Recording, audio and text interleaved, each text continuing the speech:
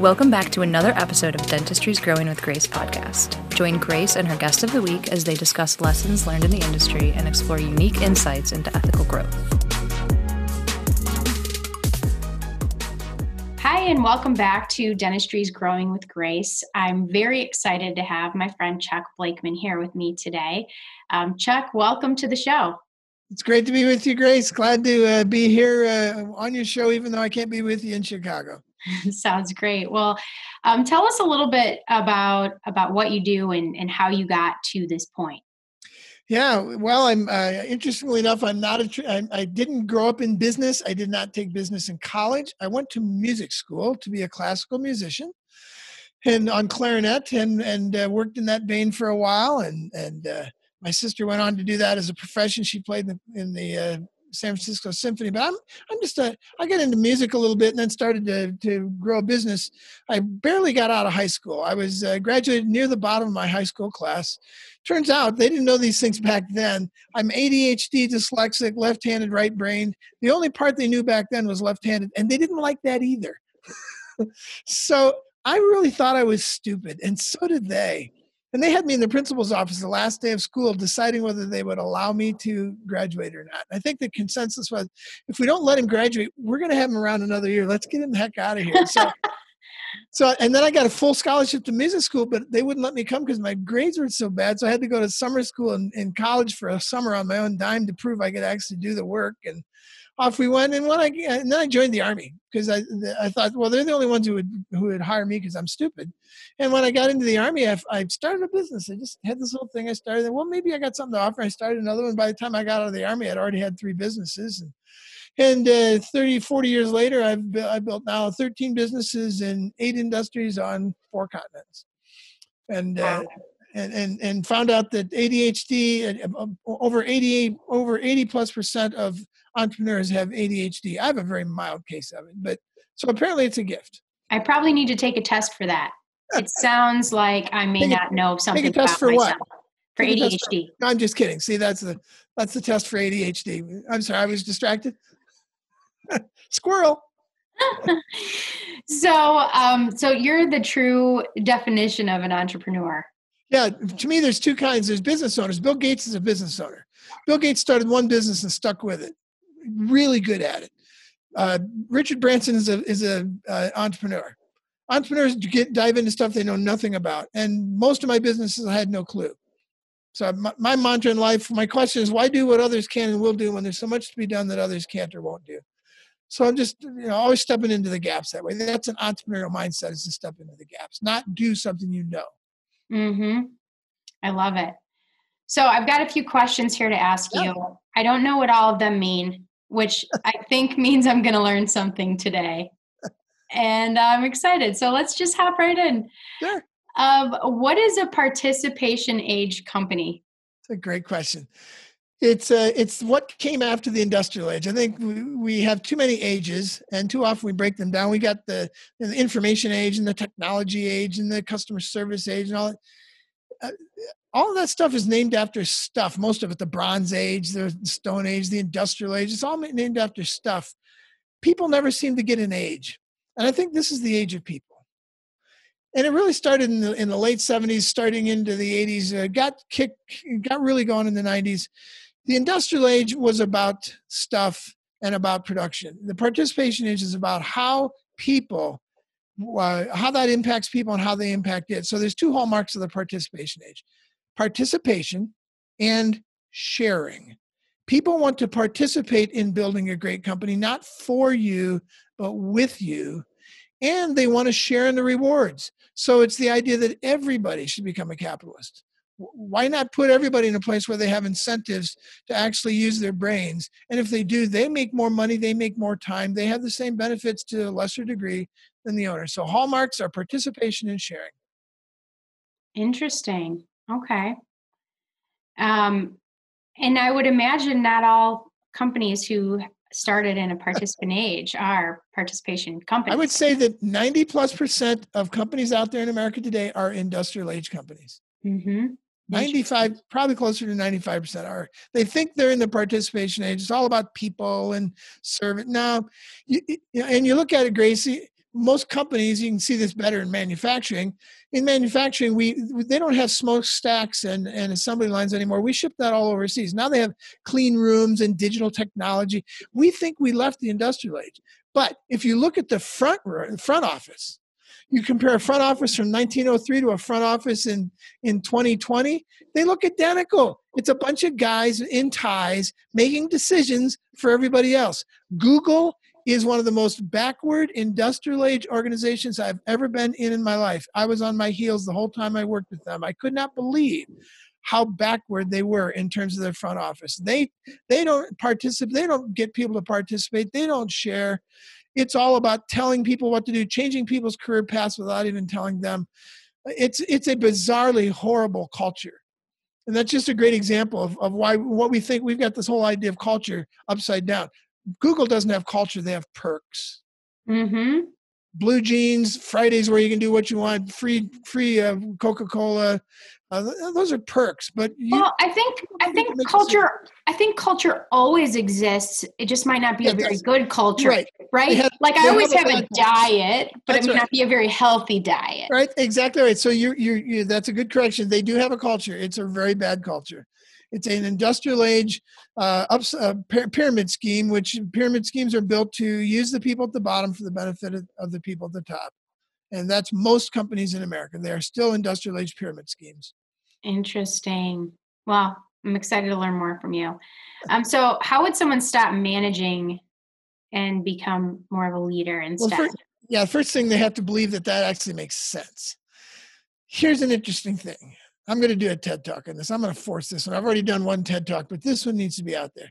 I asked the question. I went on to Google and I asked this question. Do managers make people more productive? That seems like a reasonable question. Because from my understanding, there's only one reason that managers exist.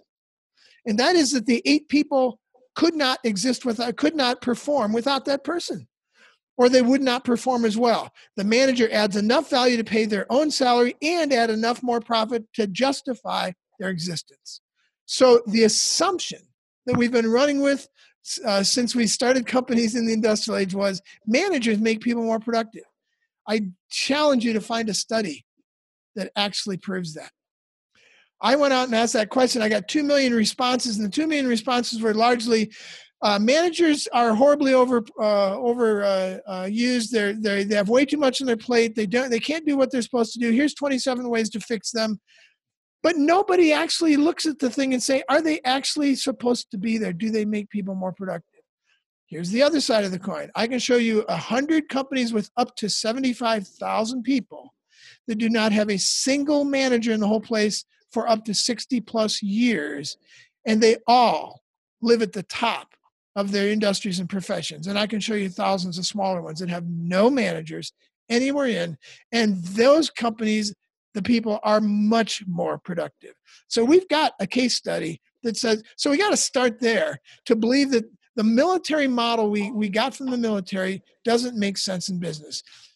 So so the obvious question from that, Grace, then is what do you do then? Google in 2004 declared the end of all managers. They were on this kick. 3 months later, they reeled it all back in and said, no, we made a mistake. Managers are actually necessary. Well, it's because they did the wrong thing. You don't create a participation age company by taking something away. You don't do anything by taking something away. The worst of human conditions is uncertainty. You know this in marketing. And the worst of human conditions. It's why people hate being a hostage. It's why this COVID thing has been so hard on people, because there's too much we don't know. So if you say it's the end of all managers, then people say, well, then what? Well, now what do we do? You just created a vacuum. Mm-hmm. Now you create chaos and anarchy. So the way to do this is, instead of getting rid of managers, you begin to implement the idea of team decision-making, what we call distributed decision-making teams, DDM teams. And we begin to make a list of the things that the manager is actually deciding that the team could actually decide better, and begin to put those on them. We have 12 tools of distributed decision-making that will allow a company to transform over 6 months to 18 months from a top-down management thing to a team-led environment. And most managers get on board with it because they realize, hey, this is really better. I don't have to manage. I can do other things. So let me ask you a question. Yeah. And you're not expecting this one. From you, I might. Okay. So I'm going to just challenge this a little bit. I love it, by the way. With this philosophy of leaders instead of managers and team-led decision-making, which I love, how do you have accountability without managers? That's great. Well, it's one of the it is the main function of leadership. There's three things a leader should do, and I'll start by saying this: leadership and management are entirely different things. They have nothing in common, and I've got professors at Harvard who agree with me. Nothing in common. Management is something we do to people because we think they're stupid and lazy. Leadership is something we do for people because we know they're smart and motivated. And they just need a little guidance. They need a little structure to help them get going. It's three things that leaders need to do. Guard the values. That's the culture piece. Vision, values, mission. Number two is champion the people. Train, mentor, create resources, put the right people on teams, and then get the blankety blank out of the way. That's one of the best ways you can champion people. And the third one is pilot the results. Most managers are piloting the process to the point where they don't even care about the results. As long as you do the right process, you've heard that before. Managers do the things right and leaders do the right thing. So pilot the results. So fundamental to a participation age company is results. And I would say that every participation age company out there, including ours, is much more results driven than any managed company out there. So number one, you have to have metrics. Everything is results based. And every team has metrics. If you do this, then this is what's supposed to happen. And if that's what happens, then you get this incentive. And if you don't do that, you get this disincentive. It's all metrics driven. And then the leaders look at those results. And if they don't like the results, the strategic leaders go to the team and say, hey, you guys aren't getting the result you agreed on. What should you do to change your processes to get that result? I'm not going to do that. I'll partner with you. I'll help you, but I'm not going to tell you what to do because that's what managers do. So it's very metrics driven, process driven. We have every team develop what we call freedom maps to free every person into the highest and best use of their time. But every single step on that map is owned by an individual. I guarantee you that doesn't happen in 99% of managed companies in America. You ask who owns the process, it's going to be the manager. You ask the team what the process is, they're going to say, go ask the manager. So I've found, so I am, based on your definition, I am without a doubt a leader. But when I get someone who shouldn't be on my team, I become a manager. Yeah. So if I try to keep someone who really doesn't possess the core values or really isn't there for the right reasons, I find myself adjusting from leader to manager. Yeah. And we call that a psychological problem. and what I mean by that is this. Thanks. No, I mean, you just have to free yourself from that. That's unhealthy. Right. And the way we do it, we say, what is management? Let's define management. Well, here it is. If we define management as what it was, we'd never do it. So I'll give you this to help you get away from that, because I'm sure you get sick of it and then you move that person along. But I do the same thing. I try and help people in a way that I shouldn't. Here's the definition of codependence. And let's think of manager as we think of the definition. I got this right out of the dictionary. Definition of codependence: doing for others what they could or should do for themselves. Welcome to management. Management is nothing less and nothing more than pure, unadulterated codependence. I need somebody to tell what to do. Well, that's convenient because I would like to be told what to do. I don't want any responsibility. Yeah. Welcome to codependence. It is unhealthy. And now you have a stupid and lazy person who wasn't stupid and lazy to begin with, but you made them stupid and lazy because they realized if they made a decision, they'd get in trouble. Mm-hmm. Yeah. Yeah, so totally get it. I do the same thing, Grace, and then I have to wake myself up, or somebody on the team wakes somebody else up and says, dude, you're doing for others what they could or should do for themselves. If they can't do this, then train them. And if you can't train them, then get somebody else. Yeah, for me, it's what happens as I'm realizing someone's not a fit. And I think it's going to be easier for me to realize this in the future, because when I find myself managing, I'm going to know that there either needs to be some difficult conversations or some change or some things that that change, because it's not even fun to be a manager. No, It's no, exhausting. It's not. Leadership is fun. Management is totally exhausting. And my next book, Rehumanizing the Workplace, which will come out, the launch is September 24th. I've got a chapter in there on this stuff and why you shouldn't manage people and what motivates us not to. One is it's demotivating and it's exhausting. But here's a better reason. What does it communicate to everybody else in your company if you are spending all that time and energy on that one person? Mm-hmm. All kinds of things. Like, well, apparently it's okay to not perform well because they're still here, so I don't have to perform as well. And Grace seems to like those people more than she likes her performers because she spends more time with them. So maybe I'll not perform, or I just get bitter, or I quit, or there's just so many things that you basically I've had to tell dentists, you don't love the other 8 people on your team because you spend all your time with that one codependent person. You just have to face it. You don't love those people. Well, it's interesting because, it goes along with what you said when you were defining a leader and what the roles of a leader, what it is: guard the values, champion the people, pilot the results. It goes along with that. If you're doing those things correctly, then you're not going to get pushed into those management habits. Exactly. Yeah, and that's your metric that's your true north for this. Okay, am I piloting process or am I piloting results? I just fell back into piloting process. I'm telling people what to do. So am I guarding the values or am I guarding the people from that bad person or that person who doesn't have our values? Too often you've been in this situation. I know as in the 2 times I worked for somebody else, I'd go into the manager's office and say, hey, look, there's 10 of us out there. 3 of us are killing it. 4 are doing okay, and there's 3 people who are just along for the ride, and they say, well, too bad. One's my uncle, one's my girlfriend, and the other one's funny. So you're just going to have to put up with them. So they're guarding the people. They're not guarding the values. Mm-hmm. So yeah, you get into those 3 things, and that'll help. Before I forget, let me say this. Here's the simplest way to say, to practice the difference between being a manager and a leader. Very practical. Here it is. Managers tell, leaders ask. Managers tell, leaders ask. Asking is a form of training. So tell me, what do you think the process should look like? Why do you think it should look like that? That's all I do all day. How do you think that's going to impact the rest of the company? Have you thought about the profitability? Ask questions, but managers will go in and say, here's the process, here's the profitability, and then they wonder why nobody owns it. Or why they're burnt out. Yeah. Because they're making all the decisions. It's all on them. So managers tell, leaders ask. Jack Dorsey, the CEO of Twitter and Square, says, when I am making decisions, I am not leading. Mm-hmm. So one of the things we have people memorize in terms of leadership is this. The art of leadership is to know how few decisions the leader needs to make. It should be a rabid obsession of the leader to constantly be thinking, should I be making this decision? There are some. Like one of the decisions I've made is we will all be adults.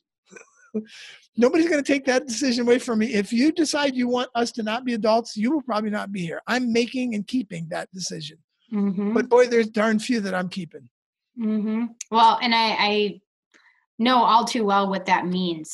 And I think any business owner knows what you mean by that. Oh, yeah. Which is fun. It's like pornography, you know it when you see it. So why should we have stakeholders instead of employees? Yeah, it's along the same lines. We should not have managers and we should not have employees. My second book was why employees are always a bad idea, and it was originally was called Why Managers Are Always a Bad Idea.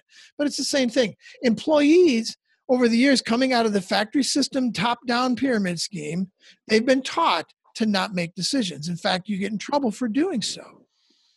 And, we don't want people making decisions in a vacuum, but if you make them as teams in cooperation with the strategic leadership, nobody's going to get in trouble.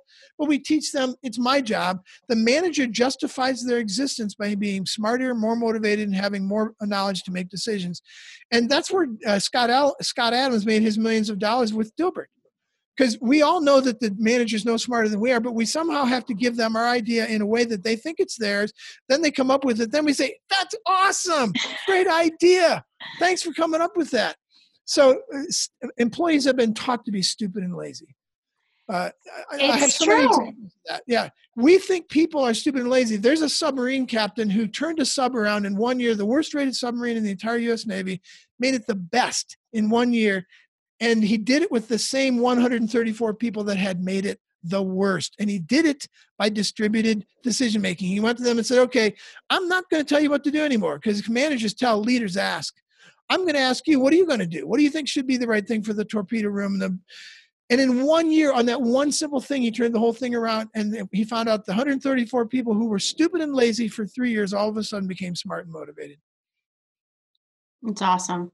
And it makes perfect sense. It's human.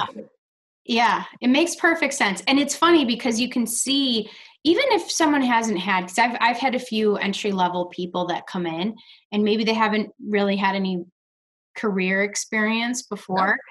And it's fun to see how uncomfortable people are making decisions for themselves, even just coming out of college, yes. Like that system. They're used to having such careful details and steps to follow and criteria that people are so uncomfortable just thinking and solving and being creative on their own, but they're very capable. Do you know who are the only human beings that naturally ask questions as a regular way of life? 3-year-olds. And by the time they get to high school, we've beat it out of them. And college, the word educate is actually the Latin for that means to draw out. We're not drawing out anything. Educate is a Socratic thing that assumes that this person already has smarts, and we just have to draw out from them. We have to teach them how to draw it out. We are actually doing, what do you do when you have a baby, to force a baby? You force the baby to come. I've just lost the word. You induce. Induce. Yeah. Well, the Latin for induce means to fill up. We have an inducation system that fills people up. We tell people what to do. And what to think and what steps to take. There's no asking going on. There's no Socratic method that doesn't teach you to learn. It teaches you a bunch of facts. It fills you up. You know, I think people who study writing, I studied copywriting in school. And so it forces you to create, if you're doing it right, I think, forces you to form opinions. And I think that's probably the closest in the education system that you get to learning how to ask and seek and formulate versus regurgitate. I think there's a lot of regurgitating in our education system. What's the benefit of having these stakeholders instead of employees? Yeah. So this is where the data gets to be fun. I had a 1.5 year long discussion on Twitter with Tom Peters, the author of In Search of Excellence, a big book from the 1990s, sold tens of millions of copies. He's a big management guru from one of the big management firms. And he started the fight. I sound like Donald Trump now. He sent me a tweet and he said, I wrote an article for Inc. magazine about people being on self-managed teams and that they're smart and motivated. They don't need managers. And he wrote a tweet to me and said, if there are any airplanes created by self-management, let me know. I'm not getting on them. Every time someone wants to argue with me, they come at me emotionally. Every time I respond, I have data. Tom, the 8 GE manufacturing plants for GE Aviation are all self-managed. There's not a single manager in any of them. They make 33% of all the airplane engines in the world. You are now going to have to take the bus from now on. They're confusing process with managers. Yeah. Well, and they're just assuming that management, it's a function versus form argument. Mm-hmm. The function is people need to understand what to do, how to get it done, all that stuff. That's the function. How do we get work done? The form is implied. They assume there's only one form that can serve that function. Managers create that function. Well, what if teams could create that function? And gee, what a surprise. You end up with higher productivity, higher retention, higher profitability, and faster growth. Every company that does this, they're at the top of their fields in growth, profitability, production, and most important, retention. Wegmans Grocers, 35% is the standard turnover in a grocery, 3.5% for decades at Wegmans because it's a participation age company. You put that in your bottom line and smoke it. I mean, that's going to change everything. And I can give you so many examples like that with companies that are in industries with 30+% turnover, and theirs is 1 or 2% a year. And then their productivity is higher and their profitability is higher. It's all higher. So even if you just want to make more money, even if you just have a utilitarian reason to do this, you should do it. It's a lousy reason to do it. The fact is, you should do it because you want people to be human at work. What's the one thing that makes us adults, Grace? I studied this question. What makes us human? Awareness and creativity. The one thing that makes us adult more than any other thing, it's called this fancy thing called agency of responsibility. I was going to say responsibility. There it is. I wish I had one say. I should have cut you off and thrown it in. Well, what that really means is decision making. Mm-hmm. The ability to make decisions. I can put ice cream in my freezer at college and eat anytime I want. My mom's not around. What's the one thing you're not allowed to do at work? Make decisions. I strip people of all of their adulthood. So you want adults? You want stakeholders? Then give them back the ability to make decisions. I think so too. I think, I meet a lot of adults by age that are not necessarily adults based on responsibility. And you can spot these people by the excuses that they make for their lives. They don't want to take responsibility for where they are in life. And so that's how I identify an adult from a juvenile person is, you're not here because of your parents. You're not at this point because of what happened to you. The day you start taking responsibility for your life is the day you become an adult. Yeah. And I don't know. Grace, every month for the last 10 or 15 years, every month Gallup does a survey asking the question, what percentage of people are engaged at work? Every month for 10 or 15 years, the same thing comes back. Somewhere between 28 and 32% of people at work are actually engaged. The other 70% are phoning it in. They're just doing whatever they have to between 8 and 5 to get through the day without getting fired. If you had a machine that was working at 30%, would you just say, that's the way it is. What are you going to do about it? No, you'd make sure that it got there. Well, I can show you companies. You want to know the difference between employee and stakeholder. I can show you companies where 100% are engaged. And whenever anybody isn't, they get pushed out. Mm-hmm. It's exciting. And I'll admit to the fact that I've had both. And you can actually turn it around pretty quickly. If you find yourself in that situation, you can bring someone in like yourself, especially if you're not comfortable doing it on your own. And you can diagnose what needs to change, and you can change pretty darn fast. I would say in 90 days, you can go from 30% productivity to 90% productivity. Before I was focusing with dentists, we did a $300 million company in California, and it took about 13 months to go from a fully top-down organization to a flat managerless structure, and one manager quit. The rest of them absorb themselves back into the productive part of work. So this can happen very quickly. The key is that the person who owns or the people who lead have got to buy off on this. If they don't, this is not something you say, hey, consultant, come in and fix my people. It doesn't work that way. This is a cultural thing. Absolutely. And for anyone who's too comfortable being a manager, unwilling to change, they're going to be met with some unfortunate changes that happen. Well, what happens usually is most people find out they'd actually rather be leaders or actually go back and be productive. They just don't enjoy what they're doing. Mm-hmm. Very seldom do managers end up quitting in this environment. Yeah, absolutely. So Chuck, tell us a little bit about how you can help someone, and then how if someone's interested in learning more from you, how they can get in touch with you. Appreciate that. We work with dentists themselves and the owners to help the dentists and the owners and the founders of practices get off the treadmill. Everybody comes in and says, we can increase your revenue by 30%. That sounds like a nightmare to me, because translation, I'm going to be 30% busier than I was, and I'm already more stressed. What if you could increase your income by 50% and work less? Doctor, I won't use his name. I'll say Dr. Green. He's in Chicago, and Dr. Green was in his early 60s, had not saved enough for retirement, was working 5 days a week, 4 days clinically and another day office-wise. and couldn't figure this thing out. And within 13 months, he's now working 2 days a week. He makes another $75,000 more than he did before when he was working 5 days a week. That's what we can do for dentists. And then for their teams, we can come in and continue that thing into their practice and help everybody figure out how to work more efficiently by distributed decision-making and getting rid of that top-down structure and helping the manager become a leader.